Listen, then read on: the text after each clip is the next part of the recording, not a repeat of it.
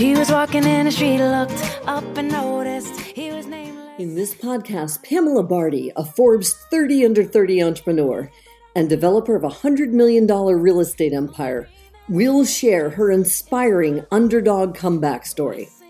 And along with those of her guests, she'll share how you too, as an underdog, can rise up and succeed against all odds. Here's your host, Pamela Barty. They don't get to run. This goes up to the underdog. Keep on keeping at what you love, and you'll find that someday, soon enough, you will rise up, yeah. Hello, everyone, and welcome to another episode of Underdog. Today, I have an awesome guest here with me. Jordan, how are you, my friend? I'm doing amazing. I'm so pumped to have you here today. I'm so excited to hear your story and just all that you're about. You're an absolute rock star in everything that you do. And it's so funny how we have so many mutual connections. And I'm like, I'm so glad that I met Mr. Awesome. Here we are.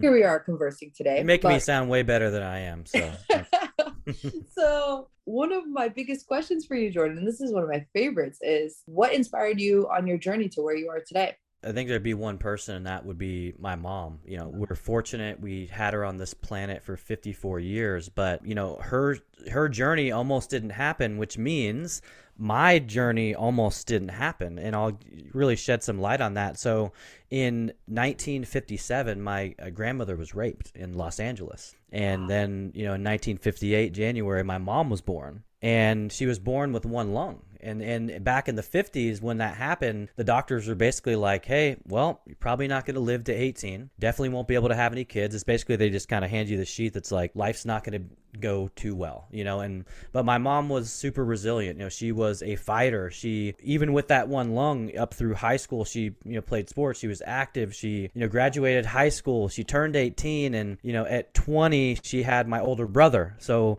you know, the first obstacle, you know, was overcome. She had me about a year and a half later and went on to have 5 boys. Right. And my youngest brother, she had at 40 years old. This is a woman that never, you know, looked at her circumstance and tried to play the victim. She was just so positive. So she taught me positivity, optimism. She had a great sense of humor. She was kind of like ESPN before it existed in terms of sports. Like, she knew our local Trailblazers because we grew up in Portland. She loved the local teams. And so she had so much life. For someone that could have easily looked at her circumstance and just gave up, she had so much life. And so a lot of that was really, really invested into me, you know. And unfortunately, 2011 came around and she got pneumonia and ended up in the hospital, and everything just started happening. You know, it was the trifecta: lungs, kidney, heart. Everything started to fail from having to overcompensate for all those years. And she passed away in March of 2012. And that was tough. I mean, mom was everything. Mom was, talked to her 2 or 3 times a day, that type of relationship. So I went through probably 6 months of, now it was definitely depression because I don't remember the time passing. I was, you know, managing this massive community in Atlanta, almost 600 units. I had 17 team members, and I just don't remember. I just was kind of walking through the motions and got a demotion, which was probably the best thing could have happened in hindsight, that eventually led me to getting a role in training. But, you know, losing someone's hard. Losing someone that, you know, plays a major role in who shapes you is a lot harder. But, you know, the lessons that she taught me and that she's still teaching me today in really thinking about the life that she lived is really what inspires me. Jordan, thank you so much for sharing that. And that was absolutely beautiful, just absolutely beautiful. And I love that you say she still inspires you today. So 100%. You know. Yeah, I mean, honestly, Pam, it was getting the courage to tell her story actually brought my story to life. Because my mom, I mean, I look at what she experienced for 54 years and I'm like, man, I haven't experienced anything yet. Right. And I'm a kid, just to kind of give you some pivotal moments, if that's okay. In fourth grade, I got stung by 53 bees. I mean, this is one of those my girl situations, you know, where it's 4th grade graduation. We're at a park. I was up to bat. I swing the bat. It flies behind me under a tree. I grab the bat, I stand up, and there's a beehive on top of my head. And so now it turns into a movie. I'm running, the bees are chasing me, the kids are running, the teachers are running, and they eventually dump these coolers on and start picking bees off. And the reason I know the number is that's how many stings that they found when I went to the doctor. They're like, holy cow, you got stung a lot. And so I look at that situation, and I shouldn't be here right in the first place. Like there were chances that my mom wouldn't have me. And then I had this circumstance happen in fourth grade and survive it. And I started to think like maybe there is a reason why I'm actually here, right? You start to ask that question. And we fast forward to 12 years old. We grew up pretty poor. Like mom had 4 kids and one later, and food stamps and free lunches and moving several times, as kids. And one of the things that happened at 12 is we moved a couple towns down. I had to take 2 public buses just to go to my middle school. I'm a 7th grader, right? So my mom went on the route with me a few times just to make sure I had it. And then there was like a pit stop in between at a 7-Eleven convenience store. And every day I had the same routine, Pam. I would go in, I'd have $1 in quarters. I would go to Mortal Kombat 2, and I would just be kicking butt, waiting for my bus to come. I had 30 minutes. And I knew the lady at the store. Her name was Rosa. My mom had met her, just making sure that there's someone there to watch me until this bus came. And on one day, I was playing Mortal Kombat 2, just like clockwork. I hear the chimes, the bell of the store, and a male voice said, "Hey, Daniel." And I'm not Daniel, so I just kept playing, I'm just playing my game. And within about a minute, my body was lifted. I was thrown into the Terminator 2 pinball machine next door that had a gun that you pull the trigger. My ribs were forced against that. I was hit a couple times, thrown on the ground, handcuffed, and put into a cop car. And mind you, I'm like, what in the... I was so shocked. I didn't try to run. I didn't do... I was just like, what's happening? I was crying. The lady at the store is literally yelling at the cop saying, his name's not Daniel. Like, I know his mom is Jordan. And they're like, shut up, lady, or you're going to get arrested too. And put me in the car. And my only saving grace, Pam, was... And I wasn't a great kid at homework, but I remember I did it the night before. And I said, officer, please look in my jacket. My name is Jordan Mendoza. It has my homework in my pocket. And, he reached in my jacket. He unfolded this, piece of paper that said Jordan Mendoza. And he looked like he saw a ghost, Pam. He was like, oh crap, like we just screwed up. And the backstory was they were looking for a Hispanic runaway. For one, I'm not Hispanic, so I was just racially profiled based on my appearance. For 2, I wasn't a runaway. I was there every day. Like, I was literally there every day waiting for this bus. But, what's very interesting about the whole situation is I saw my mom suffer, right? So I really built up some empathy. I saw my grandmother get dementia and then eventually get lung cancer and eventually pass away. And so I had this high level of empathy. And I remember telling my mom, I was like, Mom, I just want these police officers to lose their jobs. Like, I don't want some long drawn out thing. And of course they sent me to psychiatrists and they're like, what do you see in this pictures? And do you hate cop? They're trying to ask. And I was like, listen, I don't. I know they made a mistake and I know that they definitely should be fired, but I don't want any long drawn out process. And I had this at 12, and so that empathy was so strong that I just wanted it to go away. And that's exactly what took place. They lost their jobs and I went on with my life. And I actually didn't share that story. The first time was probably 2019 that I had ever really, shared that story. And someone had just asked me about diversity and inclusion. And I said, wow, that's actually what this topic is all about. It's about looking at someone and deciding who they are before you actually have any context, So I learned some lessons that day. I learned that, even people that are in power, they can still make mistakes. And it doesn't matter what you are. You could be a doctor, a lawyer, a teacher, a police officer, a business owner. We all make mistakes. We are imperfect people in an imperfect world, So I went with the lens of, grace. And of course, losing job is tough, but I think that was warranted for, the level. I mean, I had bruised wrists and ribs and it was tough. It was a tough situation. I like to share that story because I'm not the only one that's happened to. And if you turn on any news channel in 2022, you're going to see these same things are still happening. And so I hope that, it instills something in someone that's like, man, maybe we need to create more awareness around these topics, in the workplace, in our businesses. And I know that there's been some changes that have been implemented, but it's super important to talk about. Right. Absolutely. No, Jordan, thank you so much for sharing that, giving an insight on your childhood and also things that have happened along the way. I mean, you literally are built as an underdog, like literally. Yeah, and what's crazy, Pam, is I haven't even told you pivotal moment number 3, right? So 7 years, we fast forward 7 years. I was 19. I was doing business to business sales. We were living down in California. We were about to go open an office in New Jersey. So we were driving across the country with a caravan of cars. And it was late, about 4 a.m. in Wyoming. I don't know if you've ever been there, but it's very desolate. There's literally nothing to look at. There's like an exit every 40 miles. So gas stations are scarce, stores are scarce. We're in this caravan. I had fallen asleep, and there was 3 other passengers in a Chevy King Cab truck. The driver also falls asleep. So we're going north of 70 miles an hour. He wakes up, overcorrects, the truck slides, and we start flipping several times, and then the truck lands. When I actually realized what happened, the truck had landed. Our driver, our buddy Jeremy, was literally not in the car. He had been ejected about 25 yards from where we landed. So he gets life flighted to Casper. I didn't even realize I was hurt. There was so much adrenaline. I get out. I reach my right hand on my leg. I had a cut about a fist deep. I ended up having surgery. I had 52 staples between both of my legs, and the doctors were like, you may not be able to walk normally, and I had to go from a walker to cane to crutches. And the craziest part about it is within 6 months, I made a full recovery.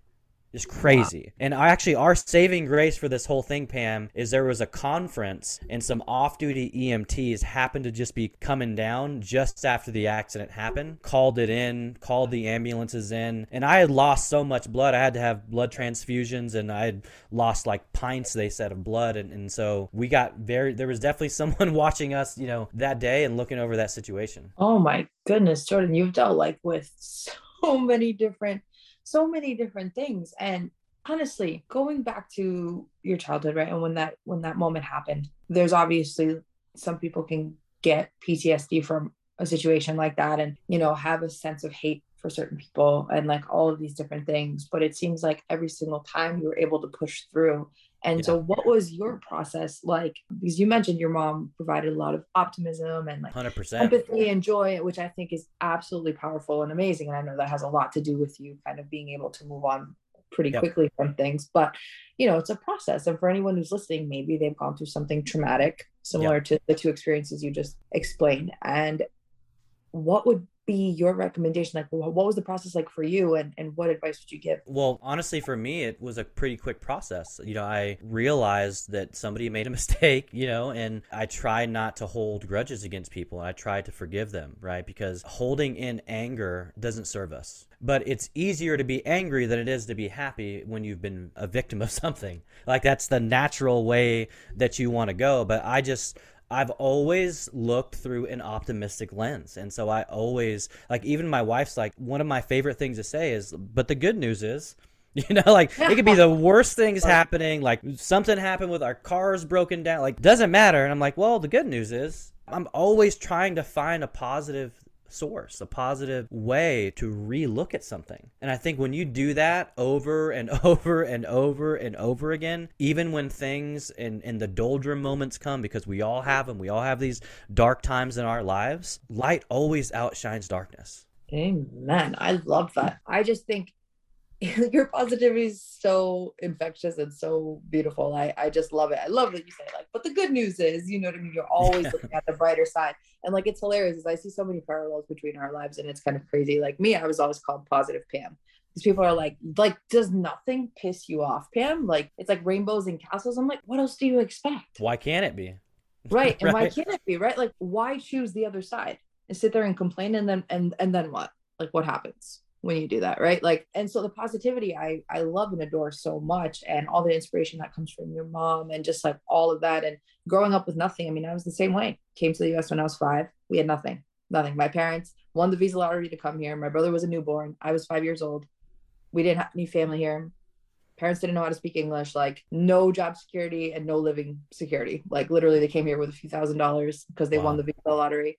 And just, stayed with a few family friends that we knew of, didn't even know personally. They let us stay with them, and then goes the course. But I think when you come from situations like that, you see empathy in a new light, right? 100%. Because you see the struggle, and I don't know how to explain, that changes you, right? You have a whole new level of everything.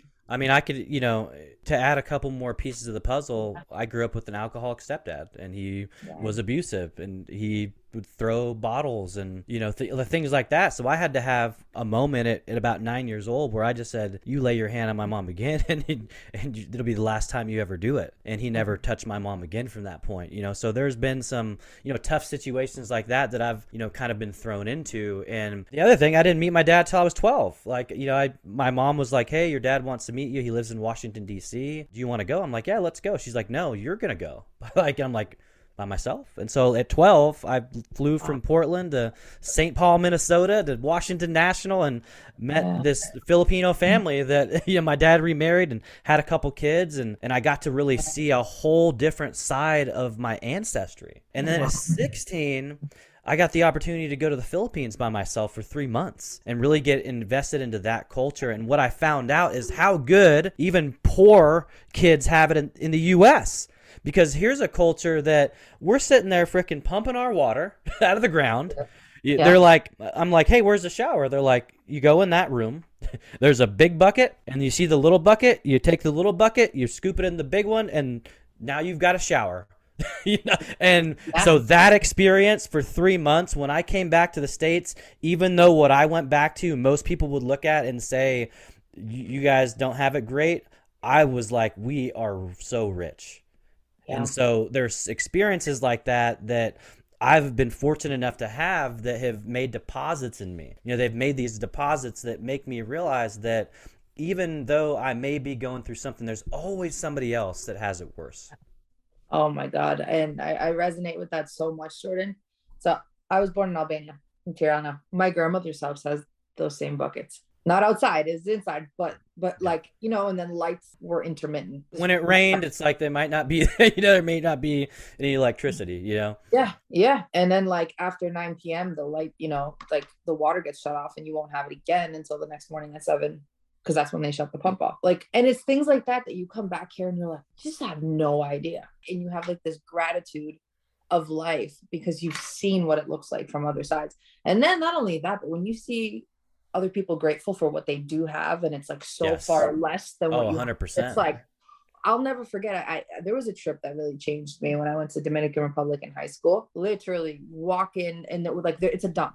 It's an actual dump, and there is people scrounging through it. And they're like singing and dancing, and they're like, today we're praying for rain. They were saying it in Spanish. Today we're praying for rain, and then and I kid you not, like I just got chills again. We were sitting there and it was like 10 minutes and they're like singing to the sky, just happy, full of joy. Like, thank you for like the things that we're going to find today, the food that we're going to find today, like all these things. And then it starts raining. This is the most beautiful moment of gratitude I've ever experienced. And then you come back to the US and you're just like, don't complain about a damn thing. Yeah. We've definitely got no right or room to complain. So that reminds me, my first trip there was in 97. And I got the opportunity to go to a part of the country called Baguio City. And in Baguio City, what's different about it is the temperature year-round is between like 65 and 70. When the rest of the islands, there's 2,000 islands in the Philippines, it's 85, 90 pretty much year-round. And so it's a lot cooler. People like to go to the mountains. They're wearing hoodies, that they can't do in any other part. And I went to this park called Mines View Park. And it's just a beauty. You look out and you just see mountains, and it's just so beautiful. And there's all these houses that are really stacked, like literally stacked on top of each other like cans.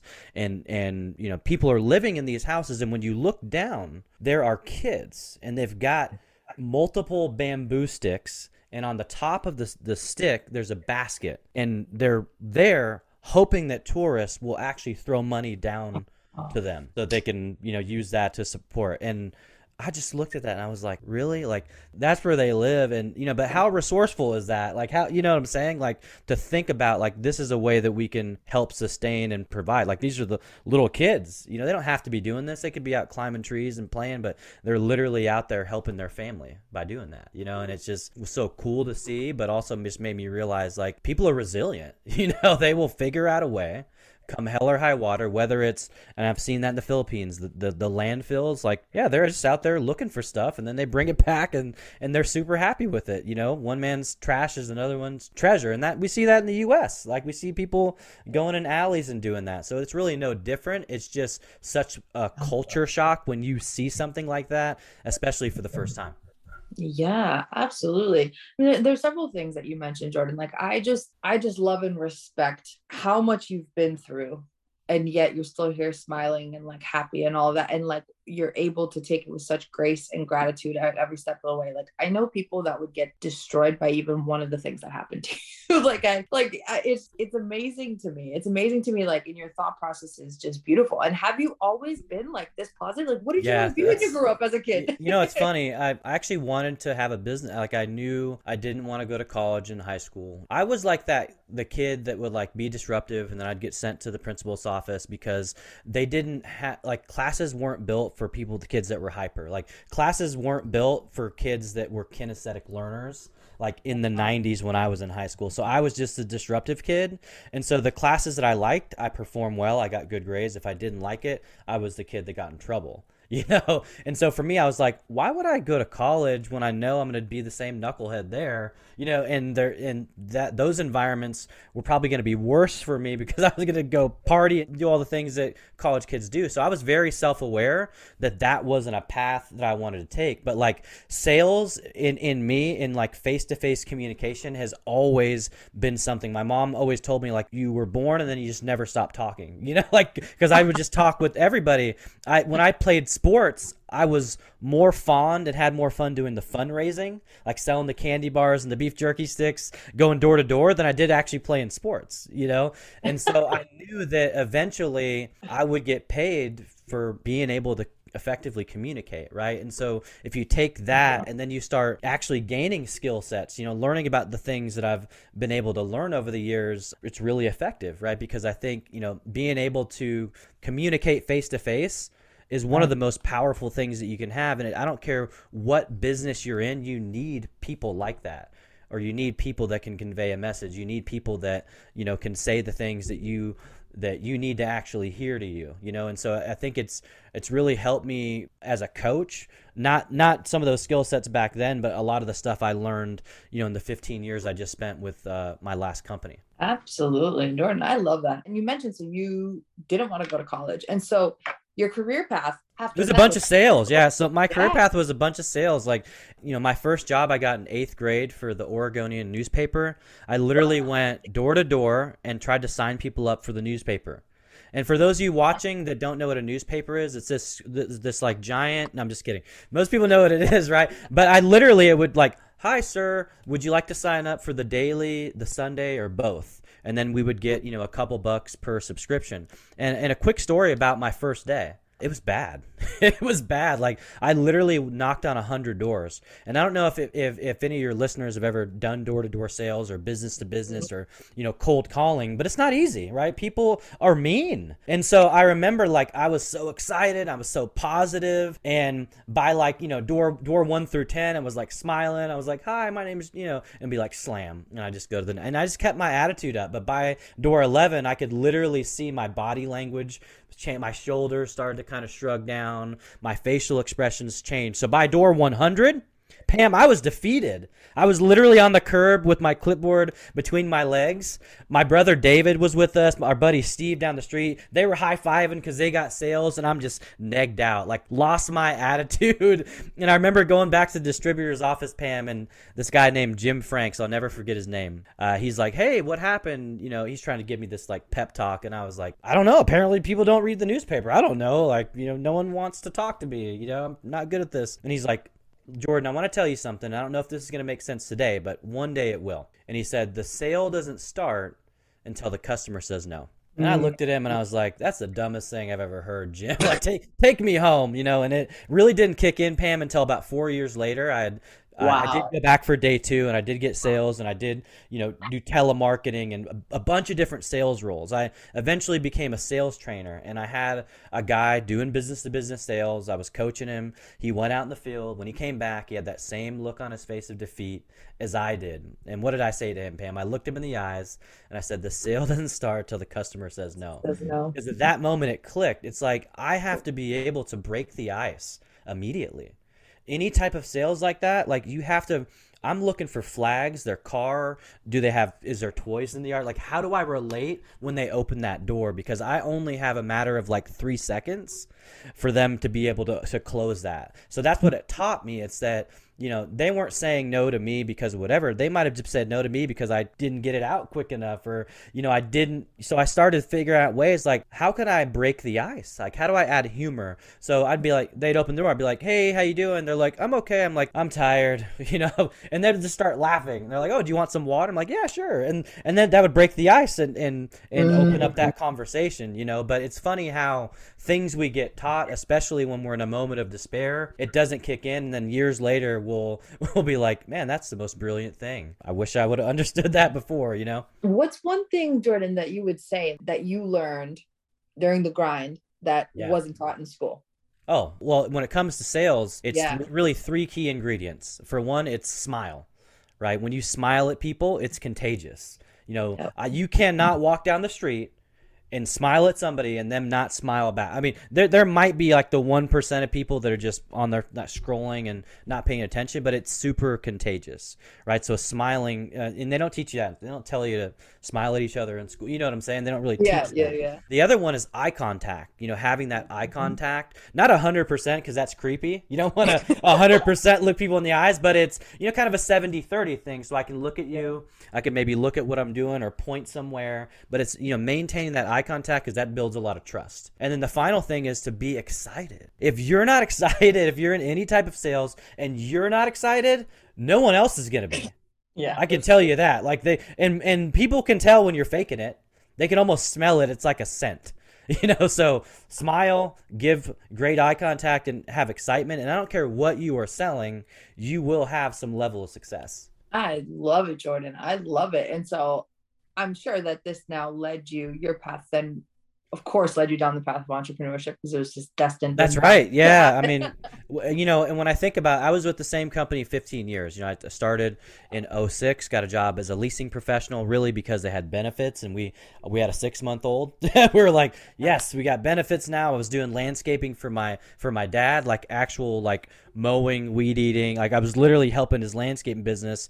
The office approached me and they said, hey, you're very positive. We see you every time we see you, you're happy. Do you ever think about doing leasing? And I was like, I don't know what that is, but if it has to do with sales, like I've done that my whole life. And they're like, yeah, it's sales. You show people an apartment. If they like it, if they lease it, you get hourly plus commission. And I said, do you have benefits? And so I literally interviewed because they had benefits, and I was like, I'll get this job until I can kind of find a real job. And then 15 years later, I moved from leasing to assistant to property manager in 16 months. It was like the fastest that the company had seen without knowing anything about multifamily housing. And then I, managed multiple communities, and then I eventually get promoted to a trainer and spent 8 years in training and development. So learning how to teach, to train, to build content, to build PowerPoints, to shoot videos, and then I eventually taught a 6-month leadership program for 3 years that rotated between Atlanta and DC. And I had 15 students each year that I coached, and it was predicated on Myers-Briggs. So I'm certified in Myers-Briggs. We jumped into topics like strengths-based leadership, emotional intelligence, how to handle conflict, how to develop high-performing teams. And Pam, those 3 years really showed me that I can really help bring people from where they are to where they want to be from a coaching standpoint.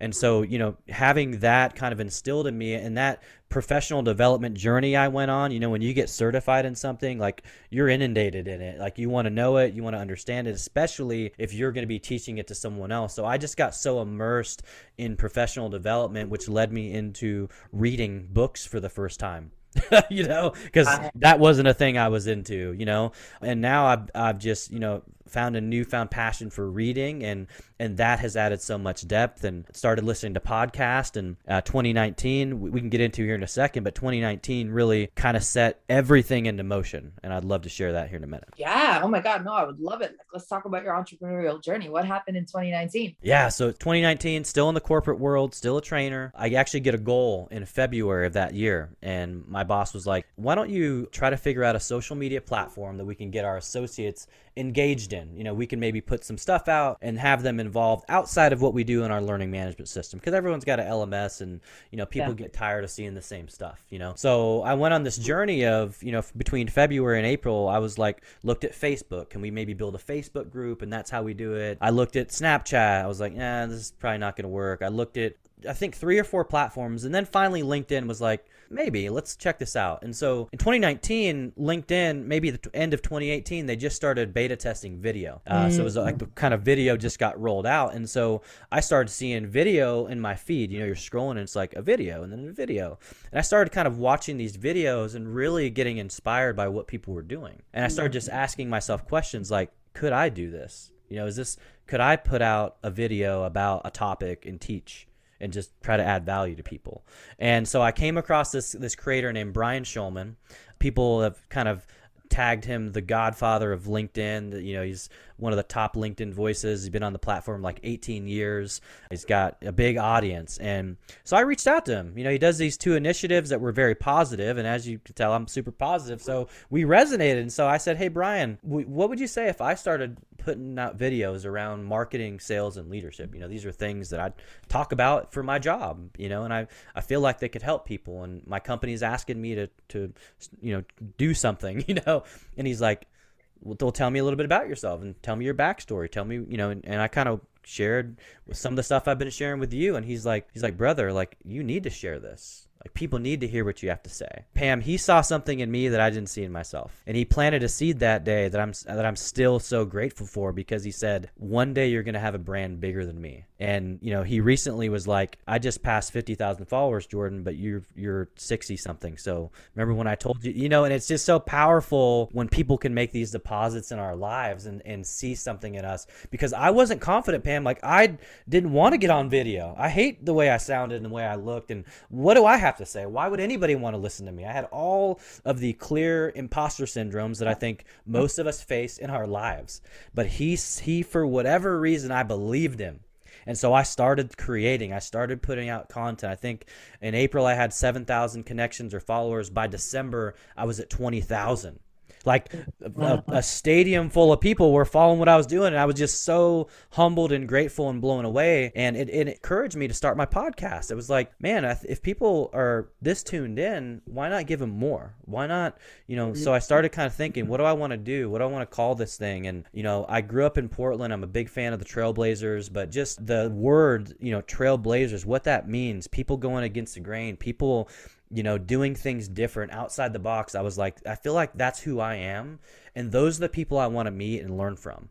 And so that's why I started the podcast in hopes to interview people that have blazed their own trail in business and life. And we could learn all about their journey, but not just the good stuff, like the hardships, the things, like these types of real life conversations, so that we can give our audience value. And my first guest was none other than Brian Schulman, right? It was full circle. I got to bring him on the show and tell his story of being a 1.5 pound miracle baby. I mean, that grew up with Tourette's and, you know, experienced a lot of adversity, and now is one of the top speakers in the world, you know? So it's just amazing how things come around full circle. I end up having Heather Monahan as my second guest, who basically was one of the people that encouraged me to go out on my own, you know? And it's so funny how the podcast networks are just so tight knit, and it's such a beautiful community. But in that first 50 episodes of the show, I felt like I got a PhD in multiple topics. I felt like I became a better version of me.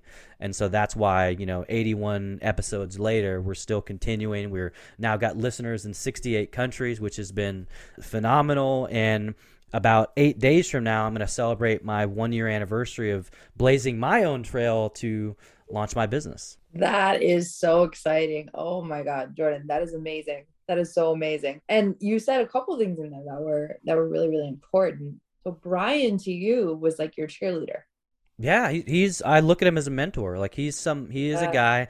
We've never exchanged any monetary anything, right? But he's always been there to support me. And so when I'm on interviews, the least I can do is shout him out, right? Because he's the one that sparked the fire in me to go start to blaze my own trail, and I saw a TED Talk once, and you should definitely look this up. You'd love it, Pam. It's a guy by the name of Drew Dudley, and he talks about these things called lollipop moments. And these are the moments in our lives when someone comes in and they do something to positively impact us, but we never actually let them know that they did. And so I've been on a mission since watching that I need to think about these people in my life that have been there, that have shown up when they didn't need to be there. And I need to make sure that I'm on that mission to somehow thanking them, whether it's a text or a phone call or a note, just saying, hey, do you remember when this happened? Thank you so much. You don't know how much that actually set me on the right path, And so if you get a chance, or your audience gets a chance, Drew Dudley's TED Talk, Lollipop Moments, it will really make a big impact on your life. So interesting to me. So like, the thing is, we get so hung up like in imposter syndrome and like all these things. It's like, oh, you can't possibly want to listen to what I have to say. It was kind of like the same thing with me, right? Like when I was thinking about, how do I add more value to the world? Because I'd gotten to a point in my career in like real estate where I made it to Forbes, made it to Time Magazine, sold, developed, acquired 100 million in real estate assets. And like, you would think that that's like a huge, huge thing. And I still, after that, I was like, okay, this is cool. Like what's next, And then I was getting that little voice inside my ear. It was like, oh yeah, Pam, you're doing great for yourself. What are you doing for the world? And it was like, damn it, like, and then you're like, yeah, but how am I supposed to do, what I mean? Like so everything you were saying about like doubting yourself and kind of like just being like, I don't know, kind of thing. But like those cheerleaders that step in and like just straight up believe in you. It's like when I hear stories like that, I just get so like, it makes me so happy because it's those cheerleaders make all the difference. And so 100%. Now my mission now is like, I want to be a cheerleader for everyone around me, just like you're a cheerleader for the people around you now. And so they can be like, well, Jordan believed in me, like it's such a cool thing to like keep flowing out. And I absolutely love that. I absolutely love that about you, and just your humble attitude, and just everything else. And I mean, one of my favorite questions in the world, which is, what would your older self tell your younger self based on what you know now? Because I know that there's so much, but if you had to pinpoint it, and it could be anything, whatever. Yeah, I would say be patient with yourself, because it's very easy to want to rush our success. It's very easy to want to be somewhere, and in every adversity that I've faced in my life, there's always been something that outshines it from a good perspective. We never realize it when we're in the moment, right? When we're in those valleys, it's hard to kind of see. But when you're starting to climb and you start to look back, you realize that you needed to go through that and able to get exactly where you're supposed to be.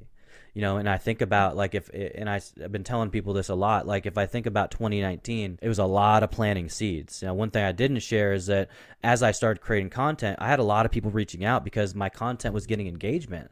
I was getting views and comments, and just creating this sense of community, and people would literally like, how do you do that? And so I started helping people with just for free. Like I remember my wife was like, are any of these people paying you? Like you're giving all this advice. And I was like, listen, it's going to come back eventually. Like I'm helping these people out. Like I'm trying to learn, and I'm taking what I'm learning and giving it to them in hopes that it will work for them, because it's worked for me. Right. But I had to become a practitioner of what I did. It was super important to me to actually, have this real proof of concept of what I was doing. And so I planted a lot of seeds in 2019. In 2020, it was cultivating a lot of those seeds. I'd planted them, but if you plant stuff and you don't water, what happens? Like nothing. Right. So I was cultivating those seeds, and that started turning into paid clients, people that were saying, hey, no, I need to pay you for this. You helped me, let me pay you. And I started getting testimonials. And so I started really build that book of business. I thought I was ready to leave, in 2020. And when I look back, I was nowhere near where I needed to be. There were some hard times I needed to face. There were some things I needed to experience. I needed to experience a pandemic to prove to myself that I could have a full-time job, have a podcast, and a business. And when the end of 20 came around, and I was kind of taking inventory on what I had really accomplished over 2020 while having a full-time job, I said, wow, if I can do that, there is no reason why I can't be successful on my own. I love that, Jordan. I mean, just your whole trajectory and like, it's It's so cool. And congratulations on your 1 year of blazing your own trail. Almost there, right? Almost made it. Yeah, it's been a fun year. It's it's one of those years where there's probably like 10 different emojis that could explain it. It's like the crying emoji, the laughing, the mat. You could probably put a whole line of them up, and when you look back, it's just like I can do nothing but smile because you made it through, right? You make it through everything, because the truth is we all are going to face adversities in our life. We usually face them every day, and they might not be as big as the others, but really the only thing that matters is, what are you going to do about that? Are you going to stay down, or are you going to get back up? And everybody has the same choice. We just have to make the choice that's right for us. And sometimes we may need to suffer through it, and that might teach us a lesson, and it's so interesting. I came up with a quote in 2019, didn't know how much I would need it in 2020. It added a ton of value in 21, so I'd love to share it with your audience. Quick backstory, I literally wrote it in my bathroom. Me and my wife were just kind of having a conversation, and I do a lot of just coming up with quotes in my notes of my iPhone, and so I typed it in my phone. I showed it to her, and she's like, that sounds just like you. It was just so funny. But what the quote is the struggle might be real, but the good news is that every struggle comes with a free gift called a lesson. And it was something that for me, when I wrote it, it just sounded so right. And if I think about my whole life up to age 40 that I'm at, it's literally been that. There's always been lessons. There's always been something. And here's the thing. It's, do we want to actually learn from them or not?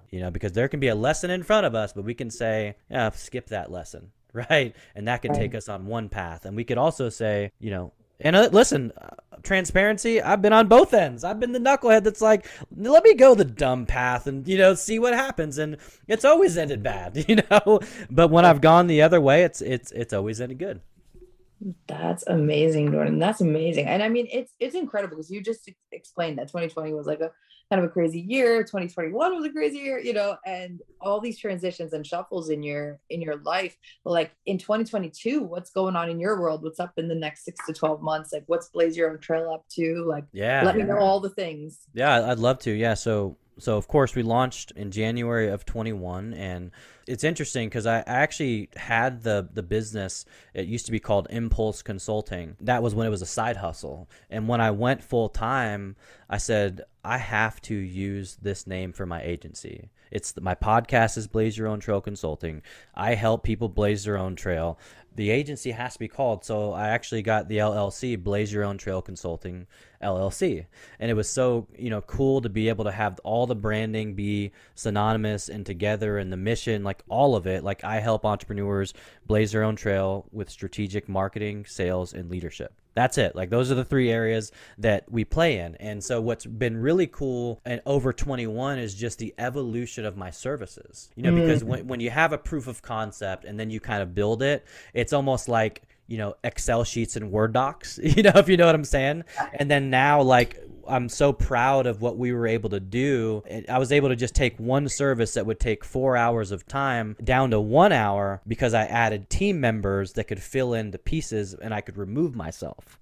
And so by creating those efficiencies, the revenue increased, and then we also added a recurring revenue component to the offer. So not only did we take this offer and, increase the value of it, but we made it more valuable for the client as well, because it includes everything that anyone would need to really get their business dialed in and up and running, from a CRM, a calendar system, email marketing standpoint, course building standpoint, all in one place.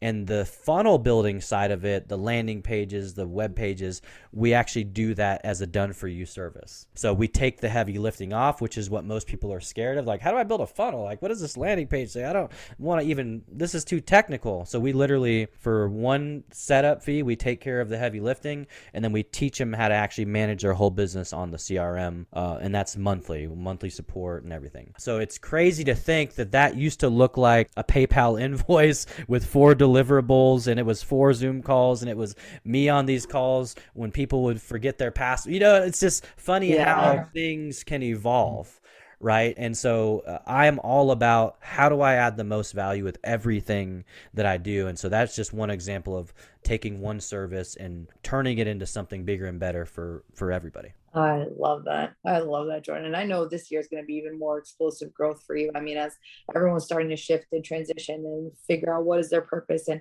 how to market, and digital marketing is going to be more important now more than ever, especially video marketing. Video marketing is going to be everything. I feel like authenticity is like being wanted 100%. more than anything else. People want real people. They're tired of like the professional video that's like all prim and proper and perfect. They're like, they want to see you like out with your kids. They want to see you like, you know what I mean? That authentic self, you know? And so I think it's really cool. That's kind of where business is heading. And that's kind of where you are.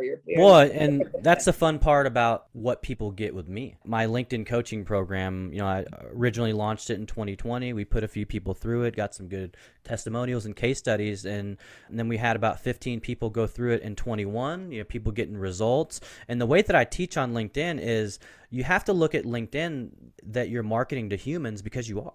You know, we're not marketing to robots. So when I'm working with clients, just to give your audience kind of behind the scenes, when we look at a profile, I don't want it to look like a resume. Like, I want you to give context into who you are, because at the end of the day, when that person gets on the phone, that's the person they're getting on the phone with. And so if anyone, and I encourage anyone in the audience, go read my profile. Like, it starts out with storytelling. I'm talk about my mom and the adversity she experienced and my pivotal moments, because I want people to get to know me. Yeah. And it's very hard to get to know the person that was cum laude, like all these technical certifications and all that right on their, like, I can get that from your resume. I don't need to see that on your about summary. The about summary is supposed to be about you. Mm-hmm. Right? And so that's what I teach my clients to do is, and again, it's you share as much as you want to share. You like, I don't ever force someone to overshare, but whatever you think is going to give someone context into you as a human, because that's going to encourage them to hit that connect button. That's what's going to encourage them to go to your content. That's what's going to encourage them to book a call. It's that they see, wow, I can actually relate to this person. Right. Absolutely. I love that. And it's clear. I mean, look at where you are now, Jordan. It's incredible. And you're going to help so many more other people get there. You got to let anyone and everyone know where to find you and your awesomeness. Yeah. So there's a few places. You know, one of the best places, you can go to jordanjmendoza.com. That's just kind of a solo webpage where you'll get to learn about some of the initiatives that I'm up to. You'll learn about my LinkedIn coaching program. You'll learn about the Blaze Your Own Trail podcast. You'll get some previews of some of the LinkedIn or the YouTube videos that I've got out there with my YouTube channel. And then another place, if you're looking for a podcast, probably not as cool as Pam's, but Blaze Your Own Trail, you can go to BYOTpodcast.com. And, you know, one thing I would love to do, if that's okay for your listeners, Pam, anybody that listens to this and or watches this, you can find me on any platform, LinkedIn, Instagram, TikTok. If you send me on any of those platforms, Twitter as well, direct message, and then you just say, hey, I heard this episode. And this is only, of course, if you want to really see explosive growth on LinkedIn, if you want to use it as a place where you can truly build real organic relationships that could potentially turn into business or partnerships or more listeners for your show or books sold, I would love to chat with you. So if you send me a DM with the word Blaze, just let me know you heard me on Pam's show. I'll actually give you $500 off our 12-week course. Okay, so that's only, well, I'll probably enable that for, the next 30 days, if that's okay, Pam. 30 days after the episode airs, that'll be live. So send me a message. My goal is to only work with people that I can actually help. So I don't try to sell you. I want to actually meet you face to face, because you're going to get this guy and I'm going to get you. So we need to actually meet to make sense, to see if it makes sense for us to even work together. Absolutely, Jordan. I love that. Thank you so much for being here today. Thank you for your awesomeness. I can't wait to see how business blows up and the podcast and just all that you're up to. I think it's only going to get much bigger, much more exciting. You're going to impact more lives, and I'm just pumped for you. Thank you so much for your time today and for being here with us. No, listen, Pam, it was my pleasure. I hope that the audience, gets at least one takeaway from, our conversation. If that happens, because my mentor, Brian Schulman, he put it this way. He said, Jordan, your goal should be to inspire one person a day. Take the pressure off yourself because, Pam, as you know, if you can do that every day of the year, that's 365 people a year, and those are great numbers any way you look at it. I love it, Jordan. Thank you so, so much. Now, everyone who's listening, like Jordan just said, try to inspire one person a day. Thank you so, so much. The only dream that I've been chasing is my own. So that's it for today's episode of Underdog. Head on over to iTunes and subscribe to the show. One lucky listener every single week that posts a review on iTunes will win a chance in the grand prize drawing to win a private VIP day with Pamela herself in Boston, Massachusetts.